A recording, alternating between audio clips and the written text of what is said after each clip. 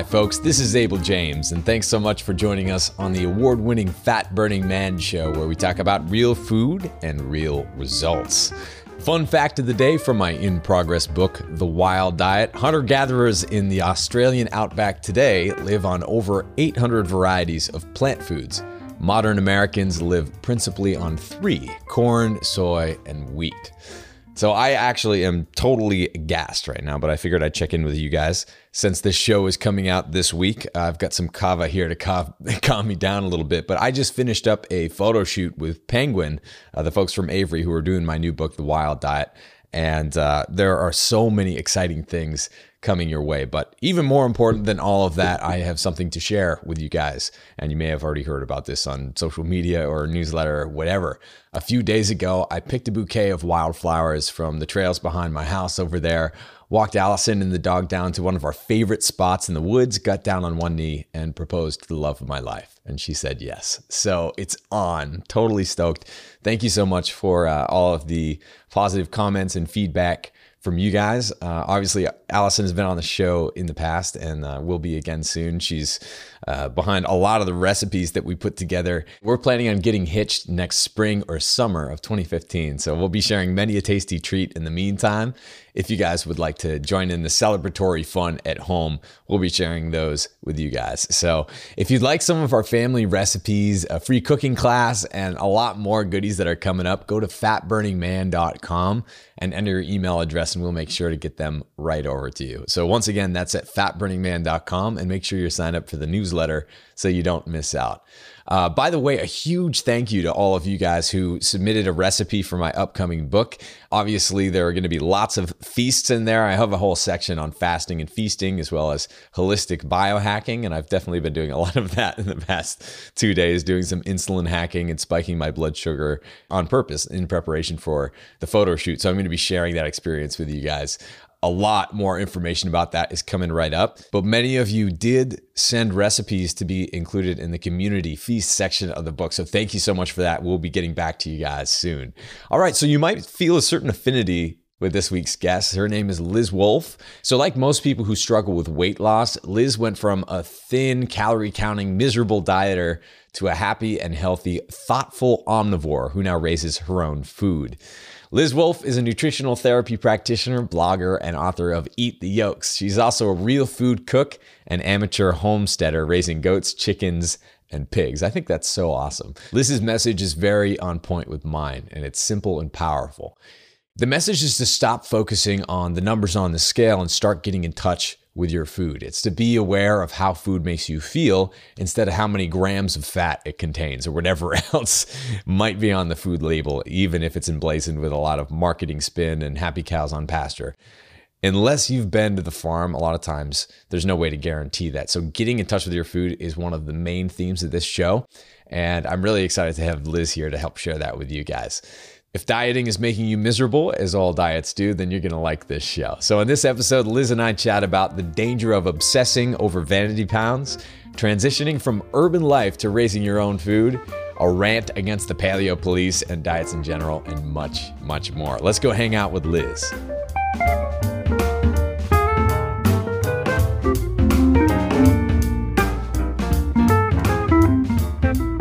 All right, folks, I'm here with the wonderful Liz Wolfe, and I actually have her new book right here as well. So I'm just going to go ahead and read your bio right here, or at least a piece of it. Liz Wolfe is a nutritional therapy practitioner certified by the Nutritional Therapy Association, who is passionate about dismantling widespread nutrition myths and discovering the truth about food. You're also, of course, the person behind the very popular CaveGirlEats.com. And most importantly, you have chickens and goats and a dog and an awesome husband. And I would love, since I come from a similar world of just growing up with chickens all around and eating from the backyard, we're going to be talking a lot about that. But firstly, welcome to the show. I'm so glad you're here.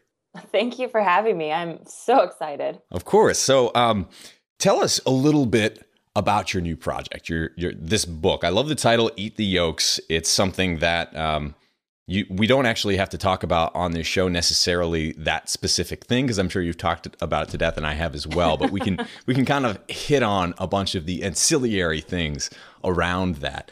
Your history with all of this is kind of interesting. How did you decide to firstly start CaveGirlEats and kind of get into this whole world? Because you were really one of the first movers, at least in paleo. Oh, that's ridiculous. I'm just kidding. No, I started blogging. I started CaveGirlEats a long time ago. And I feel like, there are some real paleo OGs out there, Right. like, obviously Rob and Art Devaney and Norgid Gaudas and these people that have been doing this forever. But I was lucky enough, like 6 years ago, to train with a guy named Michael Rutherford, Coach Rut from Boot Camp Fitness, Kansas City. He's a strength and conditioning coach, just amazing all around guy. Yeah. And I ended up going to him, in this total old diet mindset where all I wanted to do was cut as many calories as possible, Sure. Get a recommendation for a good protein shake, and somehow in all of that not pass out halfway through the day because I was completely, blood sugar off the rails and all that. So what Rhett ended up doing was introducing me to the work of Rob Wolfe, who was just then starting to kind of break out of CrossFit, do his own thing, talk about the paleo lifestyle. And of course, like I say in the book, you're nobody until you're putting your every thought on the internet. So of course I had to start a blog and just was talking about what I was eating, just the specifics of what I was eating on this crazy paleo plan. And over the years, 5 years later now, you said, we'll talk about the goats and chickens and homesteading and all that. Mm-hmm. In the course of 5 years, I just went from being really concerned about physical appearance, but at the expense of health, and then getting slowly more and more into the nutritive value of the food I was eating and everything from what I was putting on my body on the outside to what I was putting into my body to nourish it. I just got really consumed with this awesome, really tasty, really good food. Yeah. And, the rest is history. But I just found that I was getting the same questions over and over. Like, well, okay, I get it. The paleo thing's cool. People seem to be really into it. But isn't animal protein bad for you? Right. And isn't cholesterol going to give me heart disease? And I just felt like, all right, well, if I'm answering these questions over and over, let's put it all in one place. Yeah. And boom, a book is born. Nice. So writing a book, I was talking about this with Denise and a few other people, how it's just like, if you want to completely wreck your health, then you should write a book, which is what I'm doing right now. It's Exactly. it's ridiculous. Oh, it's so funny because you think, you know what you're getting into and you're going to, partition out your sleeping and your writing and your stress relief and all these things, but it's kind of like a baby. The book comes however it's going to come. That's right. You cannot always predict that or control it. And yes, if there's one way to wreck yourself, it's to write a book. That's for sure. Yeah, but you've done a great job. It's very entertaining and silly and simple, or at least it brings simplicity to a lot of very complicated subjects where you can jump down any rabbit hole you want. But I really like that you've covered off on not only the main points of what people should know, but also it's a little bit bigger than that. You communicate it in a way that is inclusive of being happy, as opposed to the normal way that diet and fitness and health is talked about, which is all about misery and restriction. You've been through that. You know what that's like. So can you tell us a little bit about what it's like to live that miserable, restricted way compared to the way that you live now? Well, what's crazy about it is that you're on this like hamster wheel of calorie restriction and reading labels for carbs and insoluble fiber and, all of these crazy things, but you're never actually thinking about how healthy is this making me? Right. Yeah. And it's interesting because you can change your body, but most people are trying to do that in a really unhealthy way. Right. And they're frustrated. And so for me, number one, it wasn't working and I wasn't happy. That was like the end all be all is when I realized, kind of turned around and looked back at these years of the last 5 years of eating really good, nourishing food and enjoying my life. I was like, I would not trade anything for how happy I am now. Yeah. And I can't quantify it, but just looking back and remembering, all right, look, a lot of people have done this and I'm going to admit to it. Okay. I used to make like thinspiration boards of pictures cut out from magazines and words cut out from magazines. Like basically as a symptom of like self-loathing, like I would make myself look at these pictures every day and that's my goal. That's what I should look like. Brutal. When that was in no way what my body is naturally programmed to be. And that was miserable. It was terrible. And all along the way, I was dealing with really weird skin problems through college and after.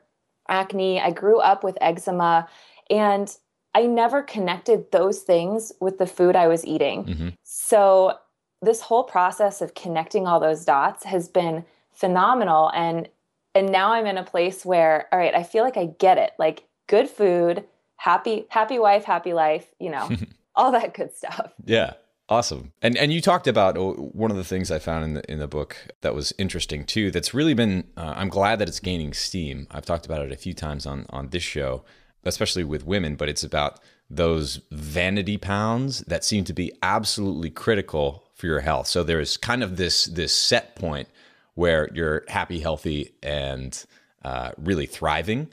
And then if you go a little bit below that, to that model type, body composition, which is different for everyone. For some people who are naturally very skinny, it might be even skinnier than that. For other people who are built a bit differently, it might be, just to the top range of what, the skinniest people look like. But there is that kind of threshold that people pass. Can you talk a little bit about that? Because you're sacrificing a lot with those few vanity pounds. I agree with that. I think that's really well said. And I don't think I've ever heard it phrased that way. I have compassion for people who want to bring themselves to whatever their picture is in their head of full health. Mm-hmm. But I think over time, we have to learn and be patient with ourselves in this process, but learn that our body's expression of full health is not always what we want to see in the mirror. Yeah. The good news is over time, as you really just begin to love the whole exploration of real food and feeling good, you start to love what you see in the mirror. Yeah. But for some people, that's a struggle. Right. And I don't look like, this isn't a story of, I used to have these Thinspiration boards and I wasn't healthy, but then I got healthy and now I look like my Thinspiration board. Right. It's not one of those things. And that's okay. It really is. And you can't put a number on feeling good, So it's like the scale and the measuring tape and the calipers and all this. It just doesn't always tell you how healthy you are. Sometimes it does, sure, but not always. And when you really get to a point where you're healthy, but you continue to push yourself towards maybe losing more vanity pounds or weighing a certain amount at a certain time of day, you really not only kind of mentally mess yourself up, I think, but you also kind of lose the point of this whole journey. And that's, I want to be 80 years old and I want to be picking up giant bags of cat litter by myself. Yes. And walking them into the house. That's a Coach Rut-ism. You just want to be functional and happy your whole life and not preoccupied with things that maybe don't actually make you healthier or happier. Yeah. So how do you make that transition psychologically? I have no idea. I don't know.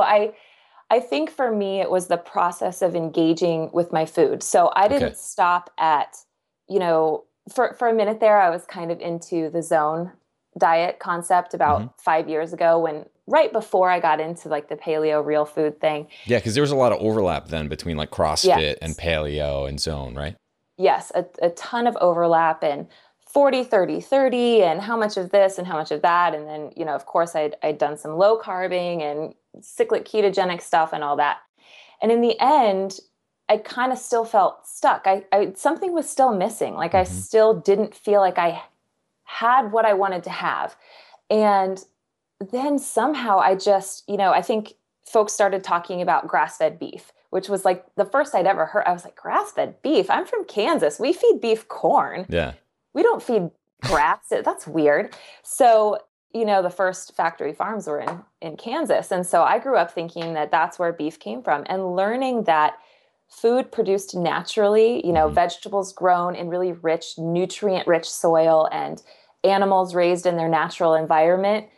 Learning about that, like, wow, there's so much more to my food than I ever thought. What makes it nutritious and this amazing like circle of life. And of course now like the Lion King song is in your head because I said circle of life, but there's so much more to it. And learning about that was so fun and so cool. And it landed me on a farm in the middle of nowhere, you know, to try and raise and produce my own food. So I brought more into my journey than I ever expected. Yeah. So I think I got a new focus. That's all. So it started with one thing and now it's pretty much your whole life. Yes. That's pretty cool. That's what happened to me too. Cool. It's a total accident, but it's the best thing that ever happened to me. It's when you get, and it's interesting too, because it was in large part, the world that I came from, you know, was small town New Hampshire, chickens running around everywhere and just like eating out of the backyard and totally being into playing outside and all of that. And then, you know, life kind of, especially if you're type A personality, always chasing after whatever that next thing is, life, it's pretty easy to be taken away from that. And I found like the further that I went away from where I started, the more unhealthy and unhappy I became. And now it's just kind of like coming back to where you are as well, which is homesteading and like having the chickens and living that life. So what is it like to make that transition from kind of the life that everyone else or at least a lot of people who are listening to the show are probably in right now, the more urban kind of sanitized lifestyle compared to going back to your roots and really, really making that mini farm yourself? Well, I say like we put an asterisk next to homesteading because I'm like an amateur wannabe, really bad. But you don't have to be good at it, right? Like you're going to be bad at first. You are going to be bad at first, and that's okay. Mm-hmm. That's one of the things that I've learned. But this is a really kind of rude awakening for me was I moved to farm country, wanting to, you know, produce and raise my own food and all that. And it's crazy because in the urban environment that we were in before this, we were outside of Philadelphia in New Jersey, and we had access to like amazing farmers markets 15 minutes away, grass-fed beef, you know, just over the state line in Pennsylvania. There's raw milk, you know, and we were kind of into that at the time. And funny thing, we moved to farm country and all there is around us is bad food. It's insane. So we have to, you know, our first year's harvest did not go well. We were a little preoccupied with all of the other things that happen out there. But so we didn't grow our own food that first spring. And it's an hour to the farmer's market. Wow.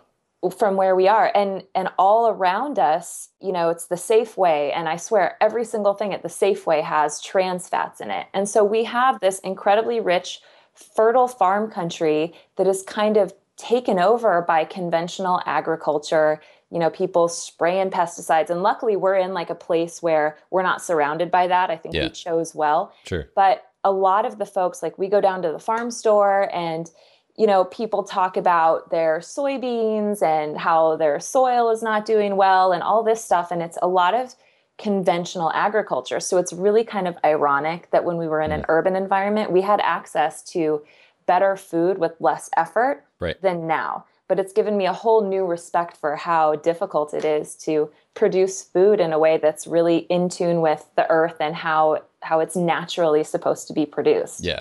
And it's very difficult at the beginning. My brother's an organic farmer, and it's been really interesting watching him. He's worked on a few farms and basically started them from scratch. And learning how to get a handle of all of that is, you can't take your eyes off the ball pretty much ever, especially if you have animals, which he does.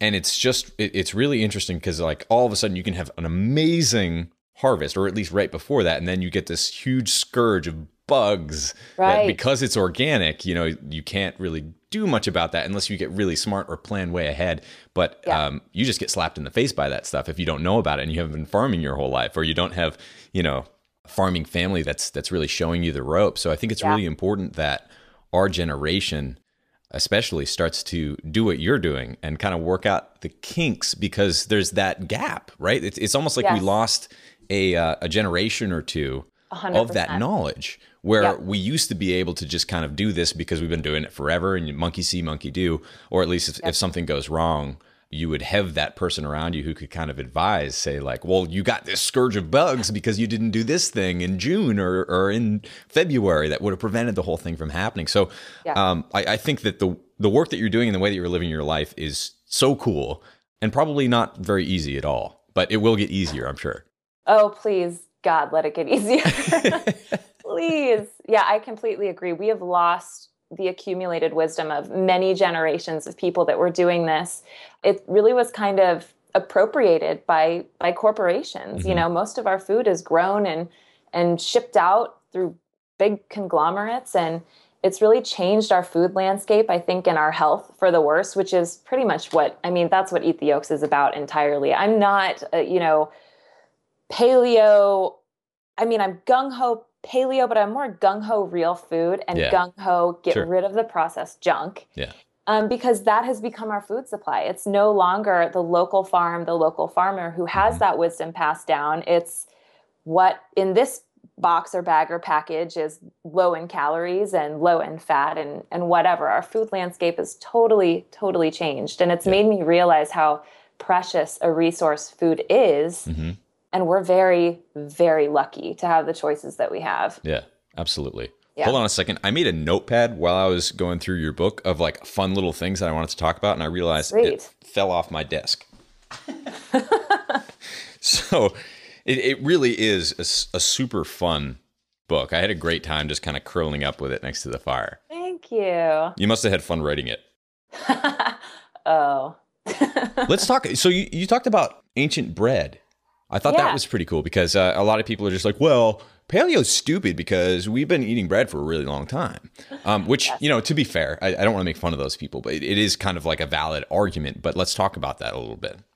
Well, I feel like folks look at paleo as if it's kind of more of the same, right? Like paleo is just the next incarnation of Atkins or Weight Watchers. Like people, we are trained to think of food in terms of diets with a capital D. Mm-hmm. And that's just not what I argue this is about. I think I say in the book that paleo is about a vast body of information that continues to grow. It's the intersection of science and history and common sense. And I get it. If somebody is looking at paleo as a historical reenactment, like what would ancient people do? Then that's a good point. People ate bread for many, many, many, many years. But interestingly, to me, it is not the same bread. It's not the same stuff. A lot of ancient bread that, has been discovered and used, I guess, as arguments against this paleo concept was made from rhizomes, that's not a grain at all. Right. So not just that, but we're also talking about modern wheat versus ancient grains, things that probably grew wild or were cultivated from where they could grow wild. Yeah. And it's just a totally different food supply, which is why I don't like to look at this as a historical reenactment, because there are a ton of holes in that argument, which is fine because we've still got science, biology, common sense on our side. Yeah. So that's cool. Yeah. And one of the big issues with that too is that we call things by the same name that are fundamentally different things now. So wheat, bread, sugar, pretty much any food stuff that we talk about now is fundamentally different than the stuff that our parents were talking about or their parents were even talking about. And so it's completely different. Yeah, absolutely a fundamentally different thing. And it's really interesting. So Allison just got back from Italy. And if we eat traditional American modern wheat, we just get wrecked. We still do it every once in a while, and we're just trashed. Yeah. You could feel it in your gut. You get super puffy. A lot of times I'll break out or just like won't sleep that well. It didn't used to be totally obvious to me, and now it's very obvious to me. Mm-hmm. But you go to Italy or a lot of places that cook in a traditional way, that are sourcing their ingredients from a different place, maybe in a more responsible way. And all of a sudden you can eat those biscuits and danishes or whatever, and it's just a little treat, and you find that you're not trashed. There's something happening here when we eat American wheat that's not happening when we go to other places when they're following those traditions. And you talk about that in your book as well. Yeah. What are some of the traditions that you are trying to bring back to at least your own way of living? Well, some of my favorites are fermenting and properly preparing. So like soaking and sprouting seeds and nuts and and fermenting like your own kombucha. We've got kombucha going all the time, and making your own sauerkraut, like just home making. And I'm a terrible cook. I'm bad at everything kitchen related. So this is difficult for me, but actually just putting my own hands into the food that I'm eating. So like you were talking about, I have a friend who has a travel business and she lives in Italy, slice of Tuscany. And she said, all we have in Italy is organic. Like half the time the food that you eat is actually, grown and raised by the same person that's selling it to you. And she's always going on these lovely trips through the country, and they're making pizza in like these stone ovens, and then they take a walk after through the countryside. And I'm like, okay, so think of how we eat. And for most of my life when I was working in corporate, I would go to, McDonald's for lunch, eat it in my car, whether it be a hamburger or a salad, whatever, eat it in my car and then run right back inside to the office. So it's how we're eating and how we're producing our own food and, preparing it and all of those things. And I think for a lot of people, that's almost a turning point when they start to cook their own food. They're like, okay, I'm starting to get where all of this, what I'm eating and how I'm eating it, how they're all connected, Yeah. Oh, totally. Yeah. And I remember, it's so cool to see that kind of like coming back, because I think the pendulum is starting to swing. Things got crazy, right? Very, very complicated, very unnatural in terms of food and the way that we're living. And we're just kind of starting to see that pendulum start to swing back to simplicity, real food, eating out of your backyard. And I remember when I first moved to Austin, coming up on 6 years ago, I'm a musician, so I was playing a show, and it was like a combined backyard big party show. Everyone brought their own food. And there was this one guy there, this crazy old Austin guy. And he comes up to me and he's holding this huge, beautiful salad. And he's just like, hey man, this was alive 45 minutes ago. He just pulled it all from his backyard and threw it in there. And I'm just like, dude, that's so cool. And we all sat around, we ate this salad, and it was incredible, and I, having lived in DC and Manhattan for a while, it's easy to lose sight of that if you're not kind of hanging with the right crowd, right? Like it's easy to have that if you're hanging out with a bunch of cooks or paleo people or whatever. But I think that's something to learn about all of this. It's tough to kind of take it upon yourself to make that leap. But the more that you rub shoulders with the Rob Wolfes of the world and the other crazy paleo people or real food people, you start to see that this is a way of living. This is not only like something that people are doing, but something that people are really thriving on. So and enjoying and having fun. Yeah, that's right. And you don't have to be a killer cook. You can just kind of like make some scrambled eggs. Yep. Right? Yeah, it's so true. You don't have to be a good cook. I was never a good cook, and I am still not a good cook. Yeah. I have like burns all over. I can't even tell you how many times like I've turned on the pressure cooker and forgot it was on, and that's bad. Don't do that. But turn on the stove and it turns off, and it's not hard to chop up some butternut squash, toss it in ghee, and roast it for 45 minutes. Exactly. That's my favorite thing. I mean, you get those staple foods. There's a little bit of a learning curve, especially if you're like me and you came from pre-packaged, microwave dinners. What was my breakfast? Fiber One, soy milk, and aspartame sprinkled over the top. Oh yeah. God, I remember that. I did that too. It's crazy, but there's a learning curve, but you get, your favorites. And then my other favorite thing is going out and finding great restaurants that are supporting local producers and cooking with really nourishing ingredients, good unprocessed oils. That's fun too. Yeah. And Austin has a great scene for that. Oh yeah, totally. Yeah. Too good in some ways. It's too all right. Good. You just trip over people who are talking about food all the time. I know. I think I probably ate at 24 Diner. In the 2 times I've been to Austin in my life, I think I've eaten there maybe 6 times, which is just crazy, but it's so good. Sweet potato hash at that place, it's terrific. Like a punch in the face of pure delicious. Now, there's a concept that you brought up in your book, and I don't even know if I'm saying this right because I hadn't even seen that word used that way before, but thoughtful omnivorism. Is that... Can you explain that for us? I think I made up a lot of words in that book. I like it. I'm gonna steal that from you. So thoughtful omnivorism. It's just thinking about where your food comes from, how it was created and produced, and what it's giving back to the soil. So grass-fed cows, literally what they are giving back to the soil, fertilizer.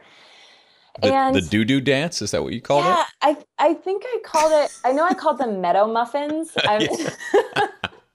I'm not 100% sure, but yeah, there's a biological, we learn about the food web when we're little, and this organism eats this organism and on around. And we have kind of, as humans, excused ourselves from the food chain, from the food web. And right. And that has not led us to a good place. We are sicker than ever. We're less happy than ever, and we are less connected with our food. So this whole idea is, where did that food come from? Where can I get better food than what I have been eating, and hopefully keep, things at a pretty affordable level? It's just thinking about where food comes from. And I don't want people to feel like that's a burden or a bummer. It's actually really, really awesome and really fun. And a ton of people like you and, friends of ours are doing this and blogging about it to make it easier for other people. So it's an amazing time right now. Yeah, it is. And blogging about our foibles, I think that's one of the best parts of all of this, right? Because I think there's also, it's really interesting. I can't remember what the stat is, but it's like the average American watches like 29 minutes of people cooking a day, but like nobody cooks. So true. Yeah. And so you feel like you have to be this, perfect cook, especially if you're cooking for other people or your family, with all of these reality or fake reality, cooking shows or whatever, where they're bringing out these beautiful dishes because they went to school for this for years and learned how to do the photography and do the presentation and the rest of it. It's pretty intimidating if you don't know how to cook at all. And like, you kind of want to get started. So I think it's important, and you're great at this, just talking about very honestly, like how much we screw up and how that's part of the process. It's okay. I'm terrible at it, but it's fun. I mean, it's fine. You just have to start somewhere and keep going. Yeah. Like podcasting.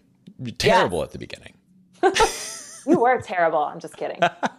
Oh, I was terrible. And that's part of the process. Just kind of like embrace the suck and then get the easy wins and then move on. And then you start having a lot of fun once you kind of get in the rhythm, whether it's cooking or training in a new way, like training outside, doing exercise outside as opposed to, just kind of being on the treadmill all the time and doing what a lot of other people are doing. So I really appreciate the example that you set from the beginning and that you continue to set with the work that you do. So that's really cool. I can't believe it, but we're almost out of time. I would love for you to just rant about one more thing before we go. I don't know if any question prepared for you about that, but is there any rant that you've been saving up for us? I just get a rant. That's awesome.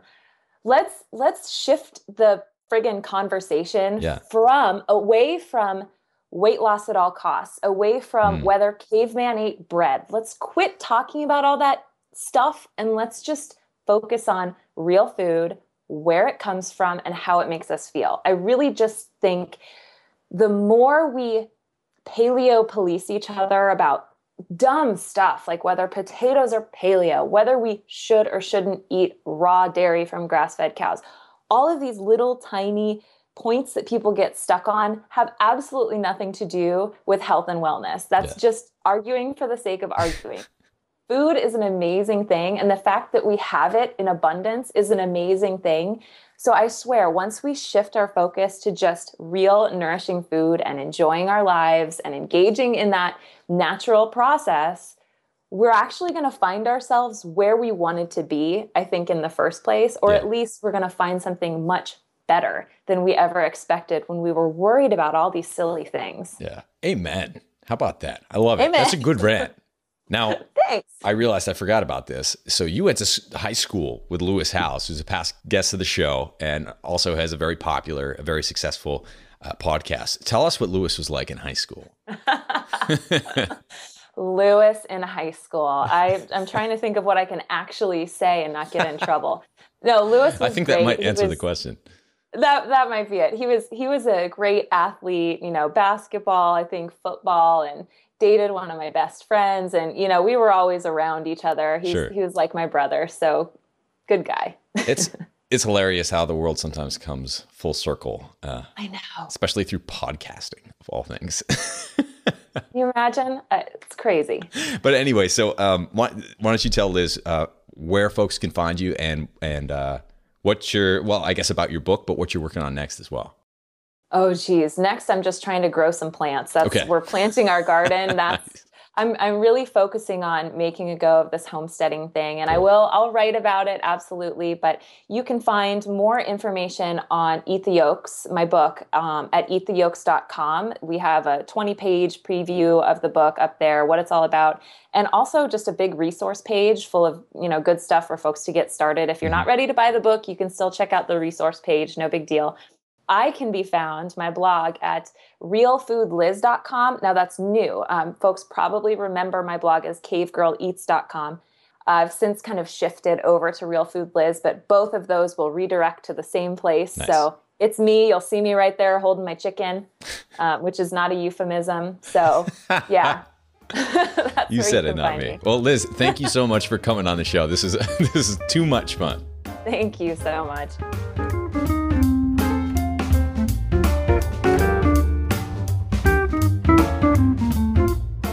Thank you so much for listening to the Fat Burning Man Show. If you'd like free fat burning tips, muscle building goodies, as well as a free ebook and video course, head on over to fatburningman.com and enter your best email, and I'll shoot those right over to you. If you'd like to follow me on Facebook, I'm at facebook.com/fatburningman, and on Twitter, my handle is fatburnman. Got some killer shows on the way, but in the meantime, be well, and I'll be talking to you guys soon. Cheers.